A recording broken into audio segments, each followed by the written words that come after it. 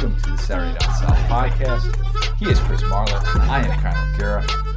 Marlar, debates down south. We have a debate that you initially shot down. 1956 Heisman, you were not all about it when I first brought it up. I mean, let's be clear. I'm still not all about it.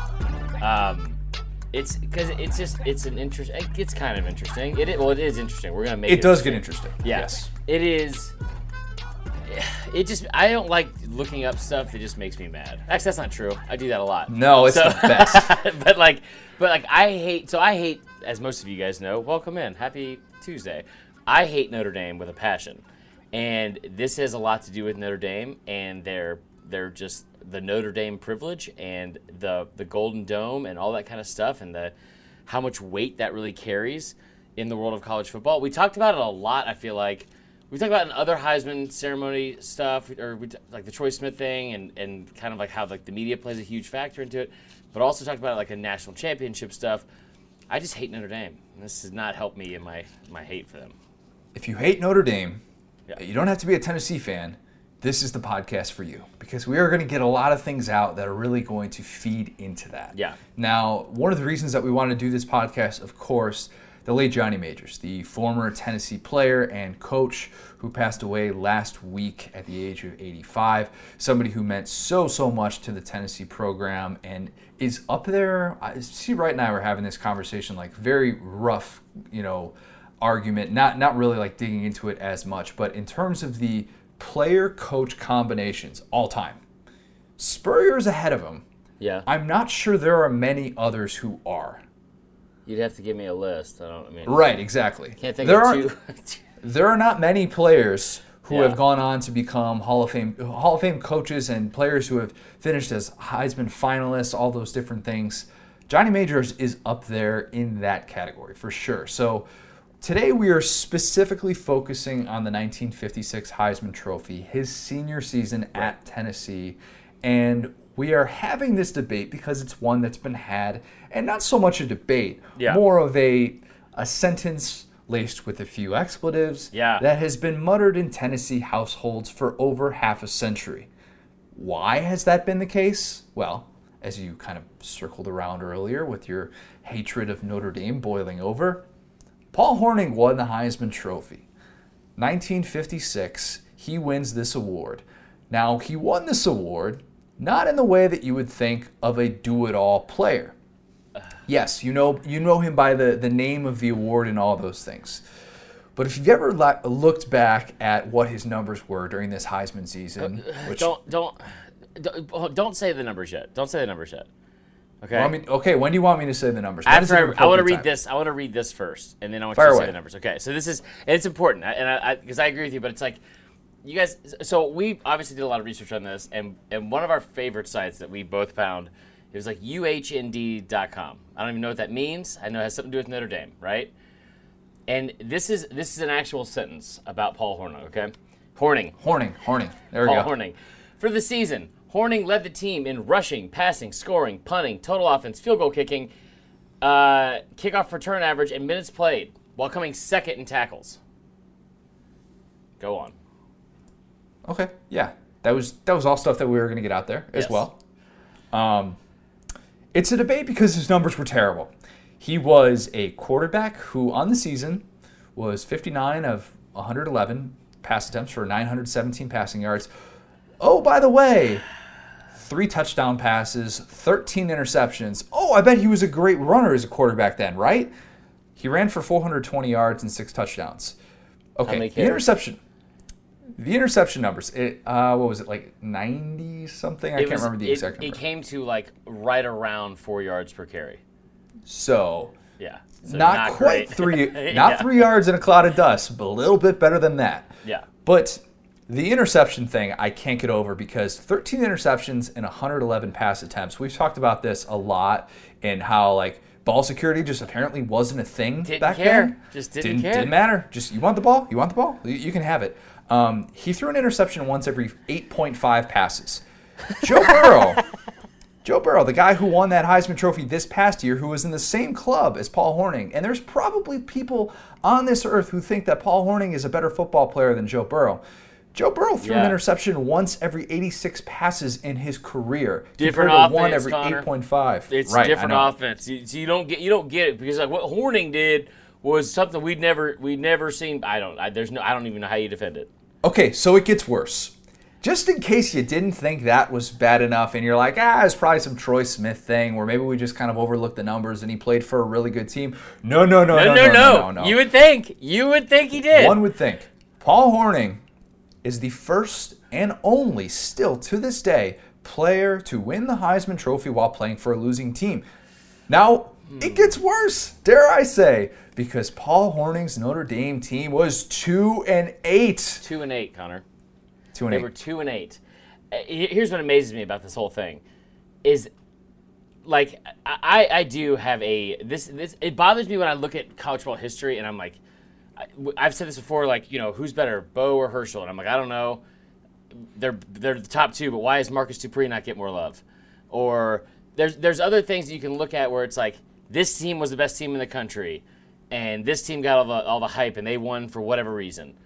Sure, there's Bama teams that won quote unquote national championships and finished 20th in the polls. 1941. And there it is. And there's so much of these like blue blood privilege that you get from a lot of these programs. Notre Dame, there's none more than Notre Dame. And this season you're thinking like 50s, yeah, maybe Notre Dame they were always good back then. 2-8? He threw 13 interceptions to 3 touchdowns. Like, I remember looking at Ty Detmer's numbers, and maybe this seems to be what this entire podcast becomes. It's just a, like, I don't know, like a Michael Moore truth expedition where we just ruffle feathers and knock on doors and hate people, and we're like, you should have won the Heisman, Ty Detmer. And he's like, why? I had 41 touchdowns. And I was like, well, you had 29 interceptions. But Paul Hornung, he doesn't look like he's in great health. I'm still not afraid to say it. You didn't deserve to win the Heisman, Paul. It's not even close. Paul Hornung became Notre Dame's 5th Heisman Trophy winner in 14 years. He became a legend. Oh, by the way, yeah, legend. And we'll get into the dynamics of what was at play, why he won, besides just, he went to Notre Dame. Because there's a little bit more. There's a little bit more to it. I'm not saying it's justified, but I'm saying there's a little bit more to it. The 2 games that his Notre Dame team won that year. Oh, yeah, this is good. Can you name them? Indiana and North Carolina. Oh, yeah, a couple of basketball schools, which, as an Indiana grad, let me be the first to say that Indiana football in the mid-1950s was just as bad as it was through pretty much the entire 20th century. For the entire time besides when Antoine Randall was there. I mean, they were still pretty bad then, too. It's also true. Anthony Thompson was better, yeah. It amazes me that we're looking at this, and it's like, every time, if you hear Paul Hornung to this day, you're like, first off, I don't know how you pronounce his name, because I didn't know that until 12 minutes ago when Connor had to tell me. But when you hear his name, you're like, oh yeah, he's one of the greatest football players of all time. He's a famous football player. Played the NFL with the Packers, won a Heisman. There's a damn award named after him that our buddy Lynn Bowden won last year. You almost thought you said I almost thought I said that one because I'm so mad about the Hornung thing. Yeah. It is utterly mind-blowing to me that this was allowed to happen. And if you like, we'll go through the whole list of players, but it's crazy to me. Like the Ty Detmer thing, I got so mad about that. I was like, he threw 29 interceptions. Paul Hornung threw 13. And only 3 touchdowns. Attempts. Yes. How is that possible? This was, at the time, the second closest finish ever in the Heisman, with Johnny Majors finishing second. It is currently number 7 on that list in terms of closest Heisman finishes ever. Many Tennessee fans and those outside Tennessee felt that Johnny Majors was indeed robbed, and they still feel that way because that year he had 549 rushing yards, 552 passing yards, and 12 total touchdowns. He had 1,101 scrimmage yards.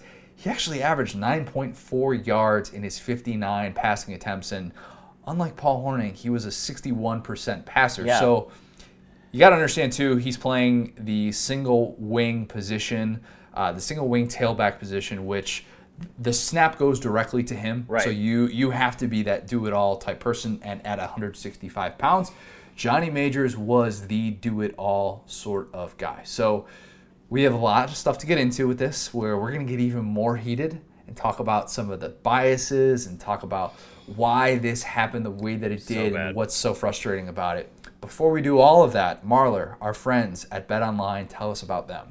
Guys, get over to BetOnline.ag today. We are going to have a football season. We're going to have a basketball season. Apparently 24 teams in Orlando. It looks like we're going to have a baseball season. Stop saying that. Stop trying to will it into existence. I saw something today. All right. I wish. We're also going to be having, regardless of all the seasons, you can bet on Korean baseball right now. Have you bet on Korean baseball yet, Connor?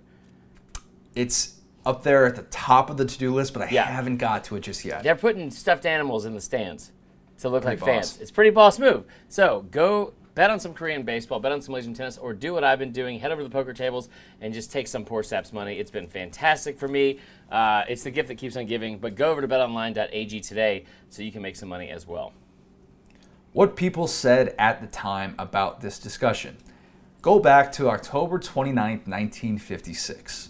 Sports Illustrated comes out with this cover. That's unreal. It's got Paul Hornung on it.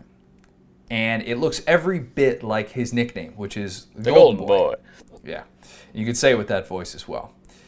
Not mentioned in this Sports Illustrated cover is the fact that Notre Dame actually got off to a 1-4 start. 2 days before this happened, Paul Hornung's Notre Dame squad lost 40-0 at home against Oklahoma. They were in the midst of a 5-game losing streak in which they got up. I think that's incorrect, sir. I think they had not lost that game yet. I think they had lost 47-14 to Michigan State, and then that was the week before. And then after the cover came out, they lost 40-0 to Oklahoma.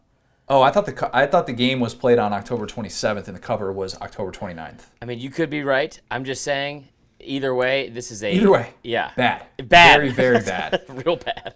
So obviously, you make that decision to do that in the middle of the season. That's like a preseason deal where you did like a photo shoot with him, something like that. And they're just like, you know what, we're running this cover no matter what. So keep in mind at the time, Sports Illustrated, obviously back then, different than what it is today. So a few weeks after that, Paul Hornung goes to USC, at USC with his Notre Dame team, and he impresses the West Coast voters by scoring 20 points that day. The guy who was 5th in the Heisman voting as a junior, he has all these things sort of working in his favor. A mid-season national magazine cover, pretty big deal. Yeah. So I bring all that up before I wanted to get to this, and I didn't want to necessarily jump at it from the start because it needs to be brought up in the right way. Mm-hmm. Tony Barnhart the other day, our guy, Mr. College Football, tweeted how Johnny Majors used to be asked all the time who he thought should have won the Heisman Trophy. And his answer was not, oh yeah, I thought I should have won it. His answer was always Jim Brown. Jim Brown finished 5th in the Heisman Trophy. He finished behind Oklahoma's Tommy McDonald. He finished behind Oklahoma offensive lineman Jerry Tubbs. Say that one more time. An offensive lineman finished ahead of Jim Brown. There were 2 offensive linemen that finished in the top 8 of the final voting.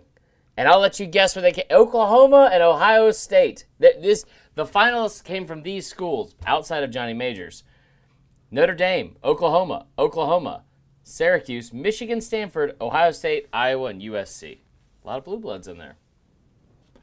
The important thing to remember, obviously, at that time, because as many people have been able to connect the dots from the last 30 seconds since bringing that up, Jim Brown was playing football during a very racist time in our country's history, where the SEC wasn't going to have a black player break the color barrier for another 11 years. That was Nate Northington at Kentucky. You didn't have a black player at Tennessee for another 12 years. That was Lester McLean in 1967 or 68. I think it was 68. In other words, a black man was not about to win a national vote to be decided as the best player in college football. And Syracuse wasn't on national TV once every week as a result of that. They weren't on national TV at all this year. They weren't until their bowl game, which they lost. Until the bowl game. It didn't matter anyway. Bowl games after, yeah. But regardless, I'm glad you brought that up because when you look at this and you're like, oh man, like how did this happen? Like how did we allow this to happen?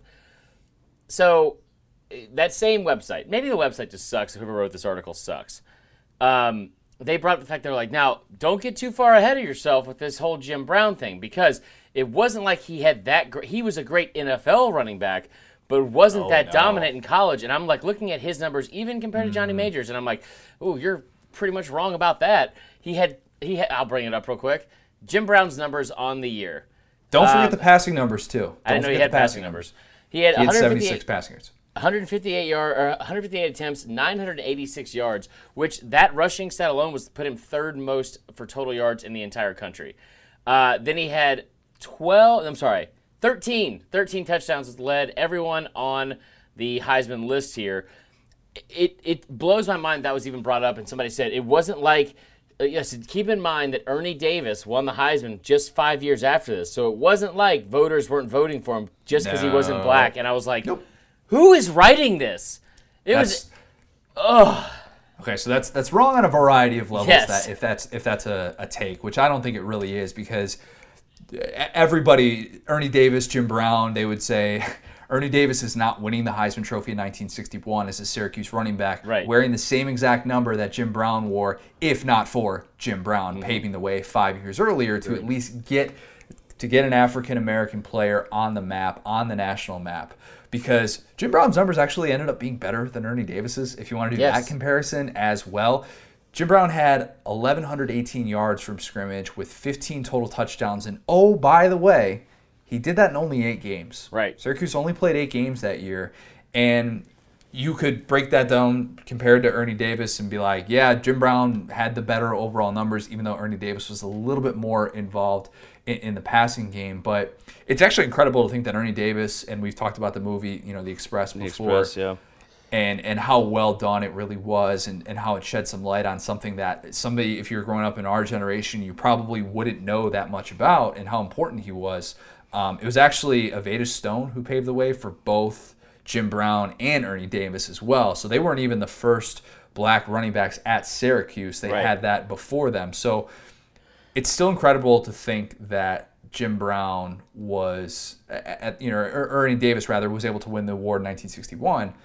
As for Jim Brown, legendary sports writer Dick Schaap, who was the father of Jeremy Schaap, was on Sports Reporters, if you watched that as a kid, for people of our generation. Yeah. Very, very animated with his movements that he always had. But very, very much a respected journalist throughout the 20th century. Said that he voted for Jim Brown in 1956, but he was so mad at the results that he refused to vote after that. Because it was blatant racism. Yeah. I mean, let's call it what it is. I don't want to have the whole podcast be based off of, hey, this racist thing happened in 1956, because it's not that mind-blowing that happened. No. But it's still, if you, like you said, look at every other person on this damn list, and they were more deserving of Paul Hornung than Paul Hornung. Here's the other interesting thing. College Game Day Crew was asked before the start of last year to name their 3 best players not to win the Heisman Trophy. Yeah. Reese Davis was the only one who listed Johnny Majors. He also had Peyton on there, by the way, so shout out Tennessee fans. But nobody on that list had Jim Brown. And ESPN a few months later, and I realize this is a different group of people who was coming up with this, and this is the College Game Day Crew compared to, they had like a panel of 150 experts that came up with this list that we have talked about a lot on this podcast. But when they come out with this College Football 150 list, number 1 is Jim Brown. So to say like, oh, Jim Brown wasn't one of the most deserving non-Heisman winners ever, that's a different discussion. Paul Hornung was number 27 on this list. The explanation that was given under Paul Hornung's little blurb in that College Football 150 list was the following. Hornung won because Syracuse back Jim Brown was ignored by prejudiced voters, because Johnny Majors got injured late in the season, and because Oklahoma and Tommy McDonald and lineman Jerry Tubbs cannibalized each other's votes. Why was the lineman even involved? Their running game was really, really good. They had another back who had 13 rushing touchdowns and a lot of yards, was in the top 5 or top 10 for rushing yards as well. Finished in the top 10 of the Heisman a year later. Is this the 3-year span where they went 57-0 for Oklahoma? Yeah, they're undefeated this year. Yeah. So that makes sense a little bit more so from that standpoint. Let's get into one of the parts that was just brought up there about Johnny Majors being banged up. Yeah. He actually, if you look at the box score, it says that he played in 10 games. It's actually more like 8 because he injured his shoulder against Duke in week 2. He didn't play against Chattanooga, and then he technically made it into the box score for the game against UNC, the team that Paul Hornung's Notre Dame team was able to get by just barely. But he didn't have any plays from scrimmage. He had a punt. That was all he did in that game. So take those 2 games away. He, like Jim Brown, is also sitting there with only 8 games. And if you think about the fact that dude had his shoulder banged up throughout the entire year, Johnny Majors did, and was playing through it at 165 pounds, carrying the ball that much and playing both ways, all the more impressive. And honestly, 165 pounds then is pretty big. No, it's not. I mean, yeah. No, it's not. Oh, it is. No, it's not. Okay, so keep this in mind. I don't know if you knew this, but I remember reading about this way back in the day in this Sports Illustrated annual I bought when I was like, I don't know. You 6. had so many magazines as a kid, didn't you? No, oh yeah, I love magazines. But like, I mean, like it was like a not a farmer. It was a sports almanac. It had like every college football champion, every baseball, like every Heisman. It had like every bit of sports information ever imaginable up until 1993. It's like the internet on paper. Yeah, that's one way to put it, Connor. So, this is what blows my mind. Oklahoma went 10-0 in 1954. They went 11-0 in 1955, and it's 1956 now. They're 10-0 once again. They're 31-0 in the past 3 seasons. Johnny Majors being hurt though. Go on. It's just amazing. This whole thing is just amazing. And that's probably why Jerry Tubbs, though, was part of this conversation. Why not that it was justified for him to finish ahead of Jim Brown, but that's why he was number 4 in the Heisman voting. The worst take that you can have about this debate besides the Paul Hornung did it all for this team. That's it. That's it right there. It is, right? That he deserved to win the Heisman because he did everything. Why is that a bad take? Hey, haven't we gone on this podcast before and talked about why a Tennessee player might not have been as deserving as we thought because Charles Woodson was so versatile and he did so many things and he did it all? Haven't we praised that before? Why aren't we praising that now? Well, here's the thing. Johnny Majors, pretty darn versatile. Pretty darn versatile. He could do everything. He could throw, he could run, he could block, he could punt, he could kick, he returned punts, he returned kicks. He was a safety in their 6-2-2-1 defense. And oh, by the way, a defense that allowed 7.5 points per game during the regular season. He had a couple of interceptions throughout his career as well. Like, what more could you want a football player to do than what Johnny Majors did? So this narrative that like, oh, Paul Hornung, man, like, he just never left the field. When did Johnny Majors leave the field? Again, it's hard for me to have this conversation without like just stewing over the obvious, blatant prejudice. It's not even about race, but about Notre Dame football. It's just for whatever reason they just hold this in such high esteem. Like he did it, but he did it for the Golden Domers. That's what he did. Who cares? Like every single person on here, they keep bringing it up. They're like, well, you know, he did punting, he did kicking, he did this, and you're like, every single other one of these players did those things. Yes. Jim Brown, another one of those players who did all of those things, did everything. We're talking about somebody who, before we get into the football stuff, let's take a moment here to appreciate the fact that the guy had 10 varsity letters at Syracuse playing 4 different sports. He's better at lacrosse than he was at football. People say he's the best lacrosse player of all time. Yes. Pretty darn good athlete. If Bo Jackson isn't considered the best athlete of the 20th century, a lot of people will say that it's Jim Brown because the only reason he stopped playing basketball was because of racism. Yeah. Didn't want to deal with all the stuff that they had to deal with on the road. Somebody who could have been, they said, he could have been like coming out of college, an All-American Olympic decathlete. Right. Is that how you say it? Decathlete? That's what I was struggling with. What do you think? What would the other option be? Decathlonist. That was good. I'll tell you what, man. I've been trying to get you dumber on this podcast for a long time. It's finally starting to show. It happened. It has happened. It happened. So here's the other thing, too. So if you want to, and I realize that's other sports. We're talking about this versatility here. But on the field, I mean, he led the country. In 1955, he led the country in kickoff return average, was still returning kicks. Hornung?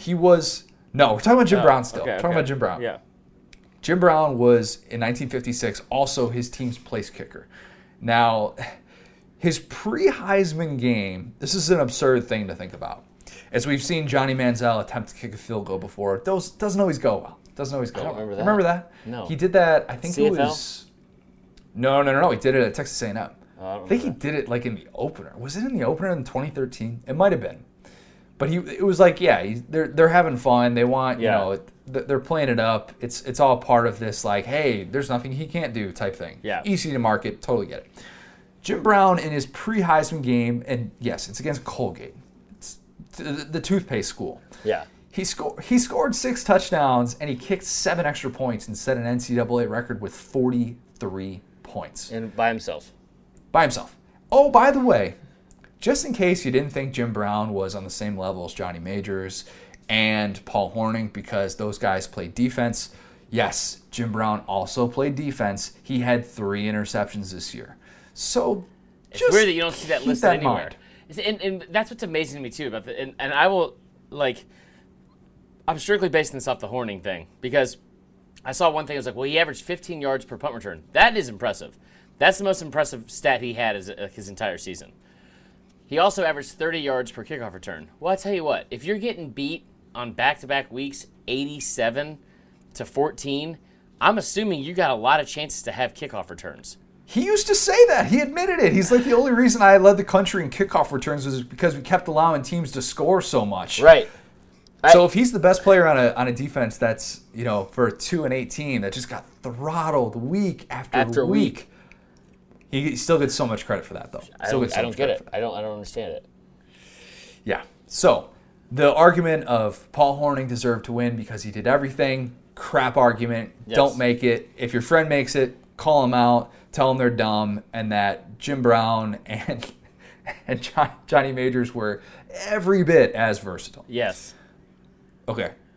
The thing that I didn't know / forgot about until researching this, Notre Dame was 2-8. Yeah, that's the biggest thing. So Notre Dame being 2-8. So and here's one thing, because I have a theory of why Hornung won, and I think it's partially because of a couple of things. One, this is sometimes this is like a career award, as we've seen in the past. This is, which I know that's got to be frustrating to Tennessee fans because it's like, well, one, I'm assuming that it was probably, let's see here, Majors was, everyone on the list was a senior, so maybe that's not the best way to put it. But, if it's a career award, Hornung, he came in 5th the year before. Do you know who he finished behind?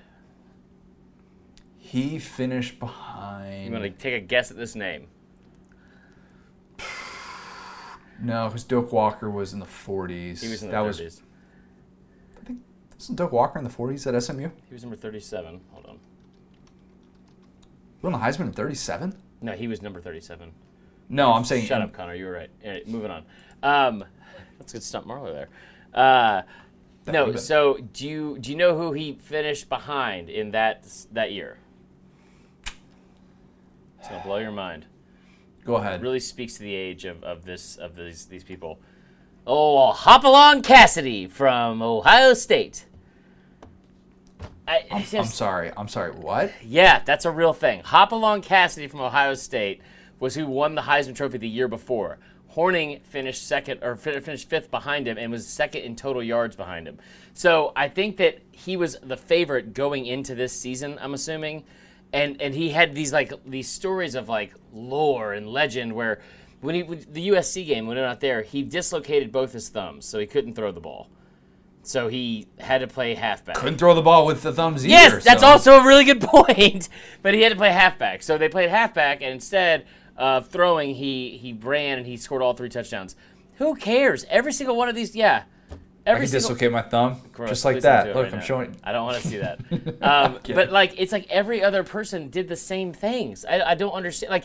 Like if you look at this list, and we'll go through it real quick.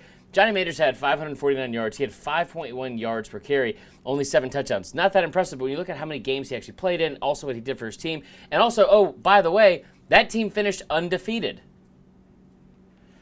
It's not a award that I think should ever go to who's the best player on the best team. But in this case, there were several other examples that it could have gone to for better players on better teams. Behind him, Tommy McDonald from Oklahoma. Averaged 7.2 yards per carry, 12 touchdowns, 853 yards rushing. Obviously, we talked about Jim Brown with the 986 yards rushing, 6.2 yards per carry, and 13 touchdowns. There's a one player on here who's just his position is E. Good old end. Good old end. He had 18 receptions. He averaged like almost 20 yards a catch, had 2 touchdowns. The list goes on. You know what's interesting also is the Stanford quarterback on here. He had 12 touchdowns and 14 interceptions. Stanford was the only team throwing the ball, but they also had a losing record that year, so I didn't want to even put him into the discussion. Okay, so remember last week, Debates Down South, we talked about teams, 2000 Alabama and 2005 Tennessee, teams who started off preseason number 3 in the country and finished the season not only unranked, but missing a bowl game altogether. That was 1956 Notre Dame. They started off number 3 in the country and finished unranked and missed a bowl by a mile that year, obviously. Tennessee and Syracuse, however, were unranked to start the year. That Tennessee team, 10-0 in the regular season. Jim Brown's Syracuse team, 7-1 in the regular season, finished the regular season on a 6-game winning streak. Right. So there's that. It's not all about team success when it comes to the Heisman, because if we're going to make the case that Troy Smith got too much of the benefit of the doubt in 2006 when his team was given the Heisman Trophy, or when he was given the Heisman Trophy in part because he was the best player on the best team over Darren McFadden, then we can't simply be like, oh yeah, that has to apply today. A little bit different when we're talking about like 2-8 versus 10-0, yeah, or 2-8 versus 7-1. A little bit. Other thing that I forgot. I totally forgot that Johnny Majors did not even get a sniff in the NFL. No. You had 360 guys drafted that year, and he wasn't one of them. So, yeah, crazy, right? Because they had like a billion rounds. I know they had less teams, but they had less teams, but they had a million rounds. How did he draft? What in the hell? Basically, it was determined he's too small. He's 5'10", he's $165. Too small to make it in the NFL. Imagine having that good of a college career, though, and not even getting like a 15th round flyer. Because there's because there's that many. Good Lord. Yeah, go back and look at it. That's crazy. Pretty extensive. So he ends up being like, I'll go to the CFL, and then not really feeling it. Starts his coaching career. Gets his start at Tennessee. He's a GA at Tennessee, and the rest is sort of history in what he was able to do at the likes of Iowa State and Tennessee and Pitt and Tennessee. I guess I messed up the order there, but 2 different stints at Pitt as well. Other thing I forgot, speaking of his coaching exploits, his coaching tree was crazy deep. 33 deep. 33 coaches who were assistants under him who went on to become head coaches at either the college level or the professional level. Shout out to Chris Lowe for making me realize that. He is back from vacation, and he wrote a great piece about the late Johnny Majors. Some of the names on this list are darn good. I mean, like Bear Bryant probably has the best coaching tree of all time. It's probably going to be up there, but Johnny Majors is really, really impressive. Jimmy Johnson. Right now. Okay. Jimmy Johnson, John Gruden, Jackie Sherrill, Ron Zook. You had Lovie Smith, Dom Capers, Philip Fulmer, David Cutcliffe, Kevin Steele, many, many more. I mean, this is the Jimmy Johnson one alone is pretty good, and obviously that was very, very brief. That was during his time at Iowa State, but my gosh, I mean, there are so many people. Philip Fulmer, David Cutcliffe being 2 of the big ones that you're like, oh. That's where they kind of learned and were shown the ropes from. Right. And those guys obviously have gone on to do some incredible things. But I always thought that'd be the coolest thing to have as a coach. Besides just like, you can brag about guys in the NFL. That's all well and good. But having a coaching tree, I'd love to just have a big picture in my office where you physically have like the drawing of the tree and then like all the different coaches on different branches. That might be a little bit too egotistical, but no, but that's also a good recruiting tool. Oh, it's a great recruiting tool to be able to get top assistants and whatnot. And I'm sure at some point or another that worked in Johnny Majors' favor to be like, hey, look at all these different guys who've gone on to not only be part of great teams that I have, but to become head coaches. Dude, so think about very, very impressive. Scott Cochran's coaching tree. It's good. Oh man, it's the best. Probably. I mean, it's up there for the best that we've ever seen from a strength Probably, coach. yeah. Right? It's got to be. Was there anything that you didn't know / forgot about until research? I just thought Notre Dame was 2-8, and that Paul Hornung wasn't that good of a football player in college. And it was good. We're talking about what he. Go ahead. If he was okay, so like he's a very good football player. Like that, I'm not going to sit here and say that he wasn't. I think this was a little bit of like if he was thought of as a tailback, and instead of a quarterback and what he's listed as, or if we're like, oh, he's a safety, but he also kind of moonlighted as a quarterback, even though he was taking the snaps directly.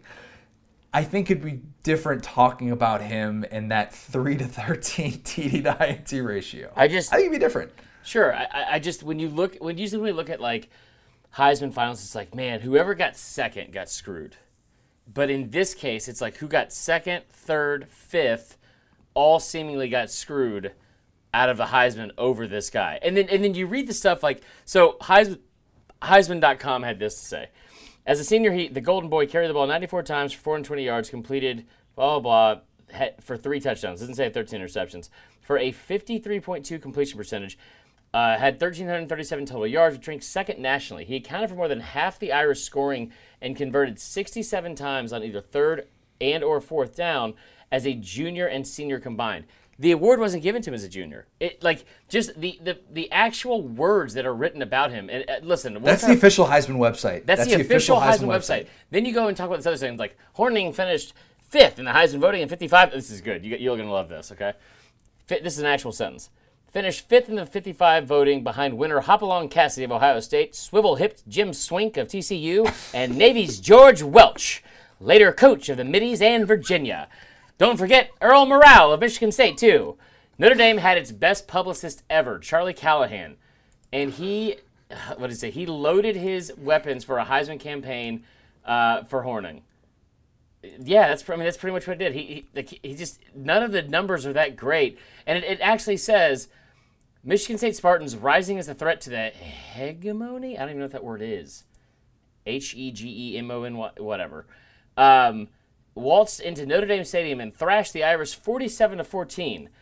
Of course, nothing that threw Charlie Callahan, the publicist, off his course, and the following week, a relatively new publication challenging the role of Sport magazine, Paul Hornung was on its cover. That was Sports Illustrated. The following week recorded the first ever instance of the Sports Illustrated jinx. Bro, I'll stop you right there. It's not a jinx. It just happens to y'all every single week. It says, Sports Illustrated jinx. The following Saturday, Hornung and the Irish were shut out and throttled 40-0 by Oklahoma. That's not a jinx. That's what happened to y'all every single week. Jim Brown was having a fine career at Syracuse, but do not be deceived. Brown was, in some eyes, a great professional football player of all time, but his dominance had not yet emerged while he was at Syracuse.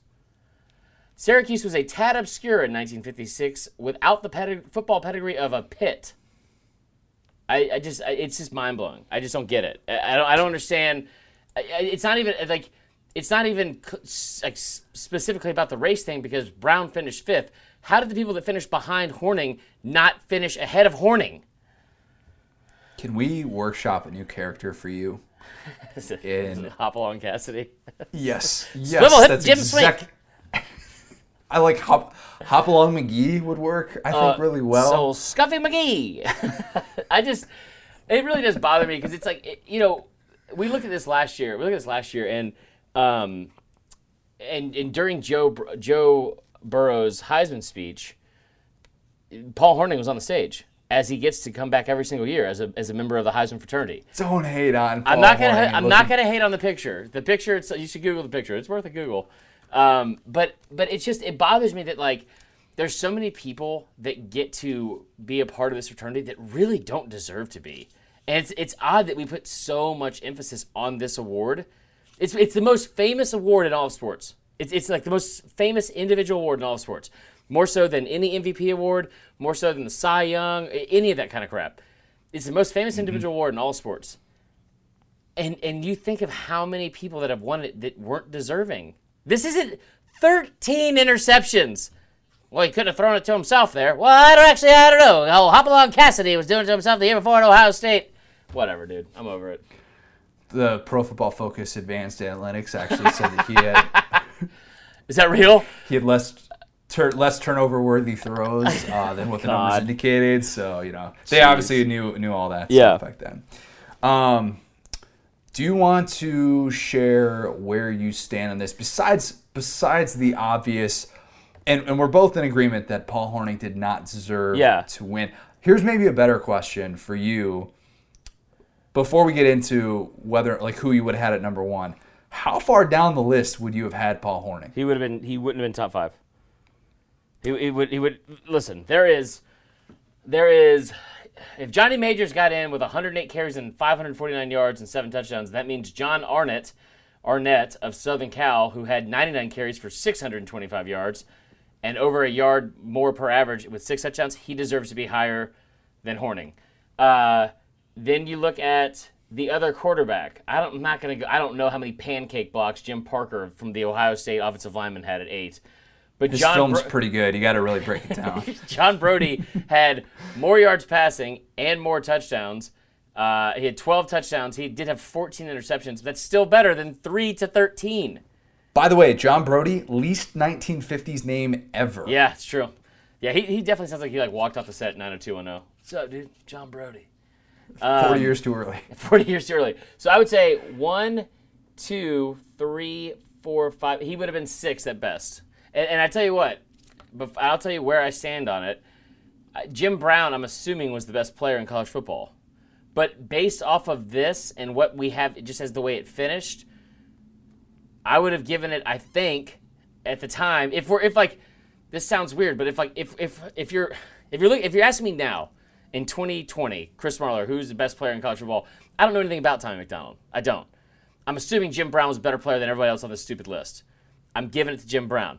If you're asking me as, hey, Chris, and you might be a racist voter in 1956, I'm still not giving it to Paul Hornung. I might not give it to Jim Brown, but I'm probably giving it to Tommy McDonald, who had 12 touchdowns, 1 less than Brown, averaged a yard more per carry than Brown, had 853 yards, and oh, by the way, was playing on a team that just finished its 3rd straight undefeated season. So I don't know. It's between him, Majors, or Brown. They're all more deserving than stupid Paul Hornung. So Paul on the Marler. So Marler, I'm going to ask you to be racist for a second. Okay, Put yourself in some racist shoes. Then I would have given it to Tommy McDonald. So you would have given it to Tommy McDonald over Johnny Majors. And this is a weird thing to say right now, and I hope you guys can understand this is not this is a weird sounding thing. But I'm saying, yes, if I was a... This is so messed up. But say it. But we'll clip it. But you guys understand what the whole point of it is. If I'm a journalist or media member or someone with the Heisman vote in 1956, and I have an inkling of any sort of prejudice, I am voting for Tommy McDonald. This is weird. Okay. I don't like it. Yeah, that's a weird sentence. I paused for an extra second at the end just to make sure that we had that silence to be able to get a clip of you We're not clipping this if I was racist. I thought about that this weekend. By the way, we could cut this out, but I thought about that. If we ever go back, I love Jordan Rodgers. He's one of our boys now. But if we ever have an issue with Jordan Rodgers, we can just get that clip of him saying how much he loves Jake Fromm as a person. Yeah, perfect. That'd be great. I've never said anything like that on this podcast. What is wrong with you? Yeah, it's true. Anyway. Okay. A few things that I want to get into before I present kind of where I stand on all this. Yeah. Jim Brown and the race dynamics played a part not only in him not winning the Heisman Trophy, but in Johnny Majors not winning it as well. And that's part of why I think this is very relevant to make him sort of a co-star of this conversation. You would have teams still at this time, teams like Georgia Tech, who wouldn't host black players in their stadium. 1953, Georgia Tech is trying to play against Notre Dame. Notre Dame has its first black player that year. They're like, hey, we can't play this game in Atlanta. Let's play it instead in South Bend. 1955 Sugar Bowl, you have Georgia Tech supposed to be playing against Pitt. They've never had a black player in the history of the Sugar Bowl. And then Bobby Greer comes along, and amidst much, much controversy, is finally able to play in the Sugar Bowl. The governor of the state of Georgia tried to make sure that Georgia Tech was not going to play that game, or that kid wasn't allowed to play. And if you know anything about this game, this is on the SEC Saturdays in the South thing. If you ever see this, there's actual footage of it. It's one of the worst things I've ever seen, like, not called in a football game. Do you know what I'm talking about? They played him. He was a receiver, and they lost 7-6. They called pass interference on a play that was like, what? It was, or maybe they didn't call pass interference. I think it was they called pass interference. It was, and that set up the win for Georgia Tech, and that's the only reason they even won that game. Ugh. The ref apparently afterwards said it was just an honest mistake. He's not a racist or anything. Yeah. Okay. All right. Sure. All right. Okay, man. So you have that at play. Maryland doesn't even have... Maryland finally in 1963, first ever program to have a black player that was based south of the Mason-Dixon, which people forget Maryland is. Darrell Hill was able to break the color barrier there. So keep in mind all of those different things. And understand that Tennessee and Syracuse were two programs who were super regional. Yeah. Like, more regional than we even realized. Neither one of them, under today's, current directions, which I realized then were probably a little bit different, but neither one of those teams had to drive more than 5 hours and 45 minutes to an opposing team's stadium. That is how close they played to home, where if you're trying to win a national award, which the Heisman very much is, seems like a pretty important thing to be able to do. Especially, and I cannot emphasize this enough, if you have another candidate in this group, and I say that loosely because we say Paul Hornung, maybe not as worthy of a candidate, who plays the national schedule. Notre Dame that year went to Dallas, played against SMU. Went to Baltimore, played against Navy. Went to Pitt, played against the Panthers. Went to Iowa. Went to USC right before the Heisman Trophy ceremony. I brought up the point earlier about how Paul Hornung scored all 20 points in that pre-Heisman game against USC, won all the West Coast voters that way. From 1954 to 1956, Johnny Majors never played a game outside the Southeast region. Yeah. Why? Racism. Yeah. Tennessee's 1956 schedule with these schools, they play against these schools, were so far away from having their first black player. Auburn, first black player in 1970. Duke, first black player in 1972. Alabama, 1970. Maryland, 1963. UNC, 1967. Georgia Tech, 1970. Ole Miss, 1971. Kentucky, 1967. Vanderbilt, 1971. Majors didn't play against any black players, and actually the only integrated team that Jim Brown faced was very early in the season. I think it was Pitt, and that's it. So we're talking about a very, very different time in that regard. But why they were so regionalized was because they couldn't just go and play a national schedule in the same way that Notre Dame could. Where, you get Notre Dame on the schedule. They're the team that was on TV. They're the team that's got a national reputation. They're a big deal. People know Notre Dame. Very, very different to try and do that at a place like Notre Dame. I got you. Yeah. Very, very different to try and do that for Syracuse and Tennessee. If you're not going to be willing to break the color barrier, kind of limits what you can do from a scheduling standpoint. And that's not to defend Tennessee or anything like that, but understanding the regionalization of this whole deal and why so many people knew more about Paul Hornung than knew about the likes of Johnny Majors or Jim Brown. So I bring all that up. It's really good because stuff. In my opinion, that's why neither of them won. And you could say racism at the root of those things. Regionalization was the unfortunate result for both of those players. And Majors almost won. I would have agreed with Johnny Majors and given it to Jim Brown. Okay. And I say that knowing that Tennessee fans, y'all have every reason in the world to be upset that Paul Hornung won that award over Johnny Majors. Should not have happened. No doubt whatsoever. But I agree with Johnny Majors that Jim Brown was more worthy of it for a few reasons. One of which being Jim Brown faced twice as many top 25 teams as Johnny Majors. He faced 4 compared to 2 for Johnny Majors.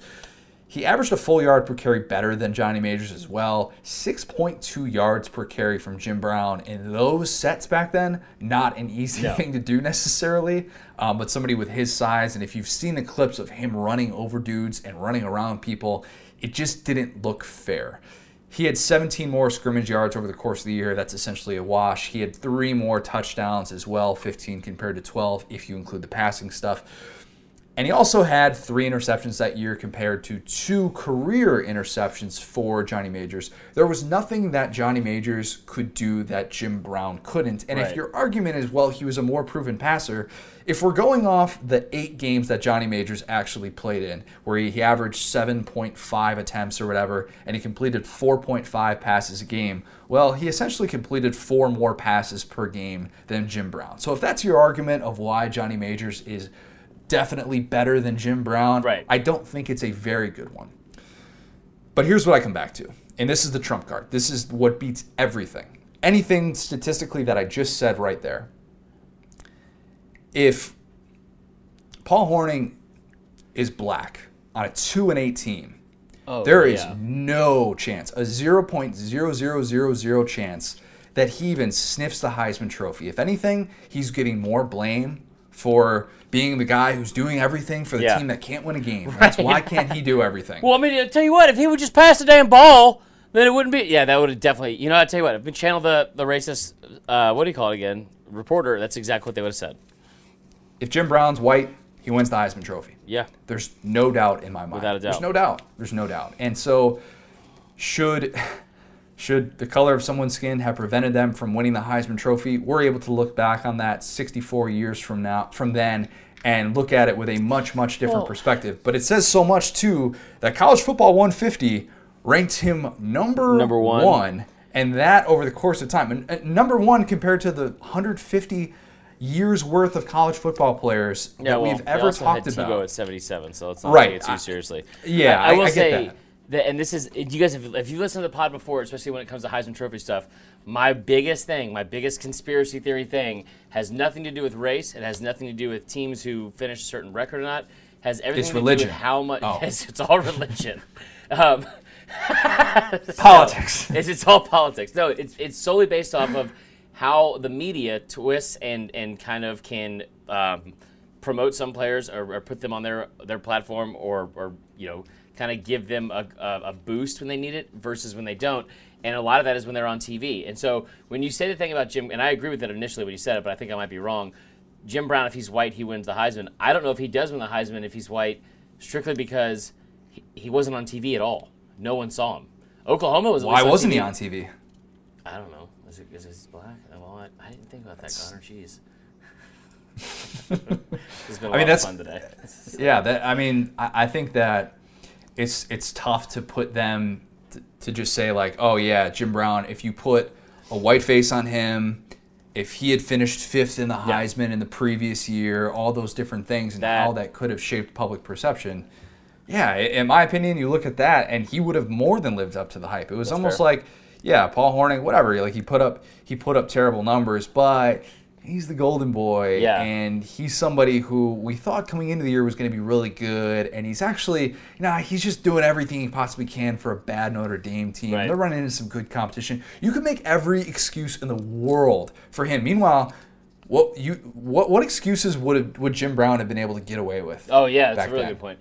By the way, it just to show you the difference between how it's handled then versus now. This always cracks me up because like you see like the winners of the past, they're in these like.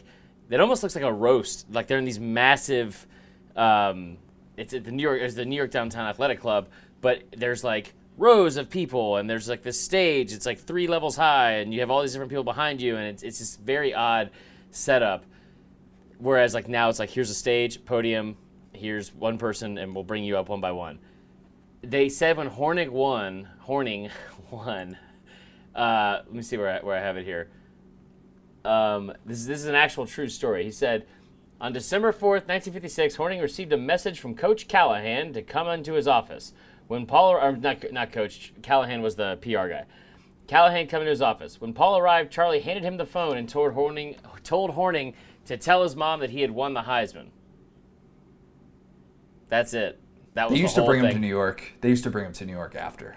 Oh, okay. I didn't know that. So he still got to take the trip and all that stuff too. And that was, I'm pretty sure that was, if I'm remembering correctly, I haven't seen the movie in probably like 8-9 years or something like that.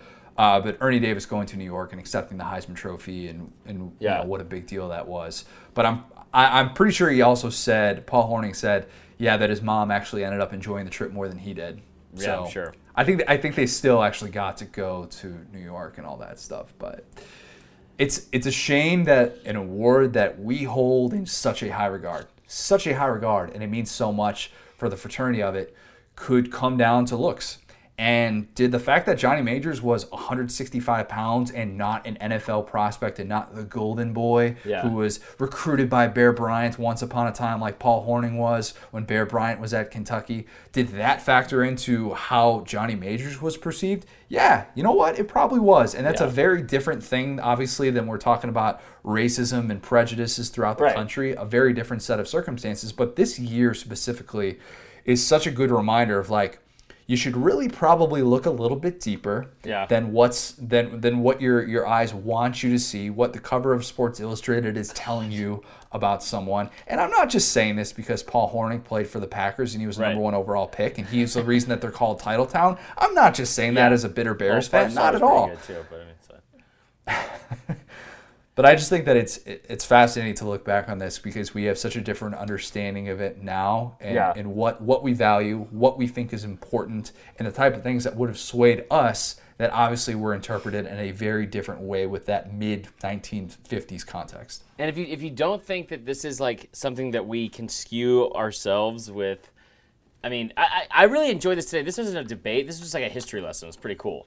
A little bit. And I love the history part of it. I don't like that you had all the facts, and like I'd like to, next time I'll make up my own. I think let's do 1941 Bama next time, but like from the positive side. Ooh, let's like work on Spin our Zone. PR. Yeah, let's do Spin Zone. Spin Zone down south. That's the next one right now. Yes.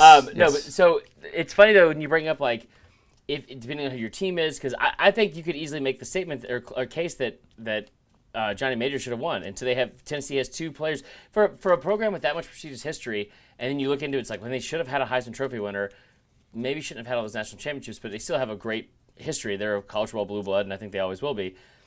But if you think it's not something that we have like let our own like biases like kind of is that how you say it? Or is it biases? Biases. No, it's not like that. Not like that. So, but there's a Penn State website called Black Shoe Diaries. And this is something that came out in 2013. I saw that too. You said, yeah, it was pretty interesting. And it said EA Sports NCAA Football 13 sponsored this, and they said, go back and look at what Heisman Trophy winners were, the ones that shouldn't have won the most. And a lot of you, I don't even know if you'll even know these names, but since this is obviously, hold on, which player did not win the Heisman Trophy was the most deserving of the award? He said a lot of you will say, cough, cough, Vince Young, cough, cough, and that's very well deserved. Since this is obviously a Penn State blog, I'm sure many of you will share the opinion that either Kajana Carter or Kerry Collins should have been named the 1994 Heisman Trophy winner over Colorado 2,000-yard rusher Rashaan Salam. Rest in peace. Yeah, but it's interesting. He goes, and this we could have easily written a story about them, but as I said, I love history. It's funny to me because I would have never thought that Kajana Carter should have won over Rashaan Salam. He had 2,000 yards in a season in 1994, in a year where we had some of the most memorable Heisman Trophy finalists ever. Steve McNair, Warren Sapp. Somehow, Jay Barker was on the list. Anyway. Steve McNair. I know. Steve McNair was so good. Dude, those videos of him, I remember it was like old school ESPN when it was just purple and gold. Everything was purple and gold, like the highlights and graphics and everything. And they would come in and be like, don't forget Steve McNair from Alcorn State, and he's which ironically enough their colors are purple and gold, but he would just be rolling out to his right and then just heave a pass that was like, it didn't seem like it was going to end. It was like a 70-yard bomb and then just hit somebody right in stride.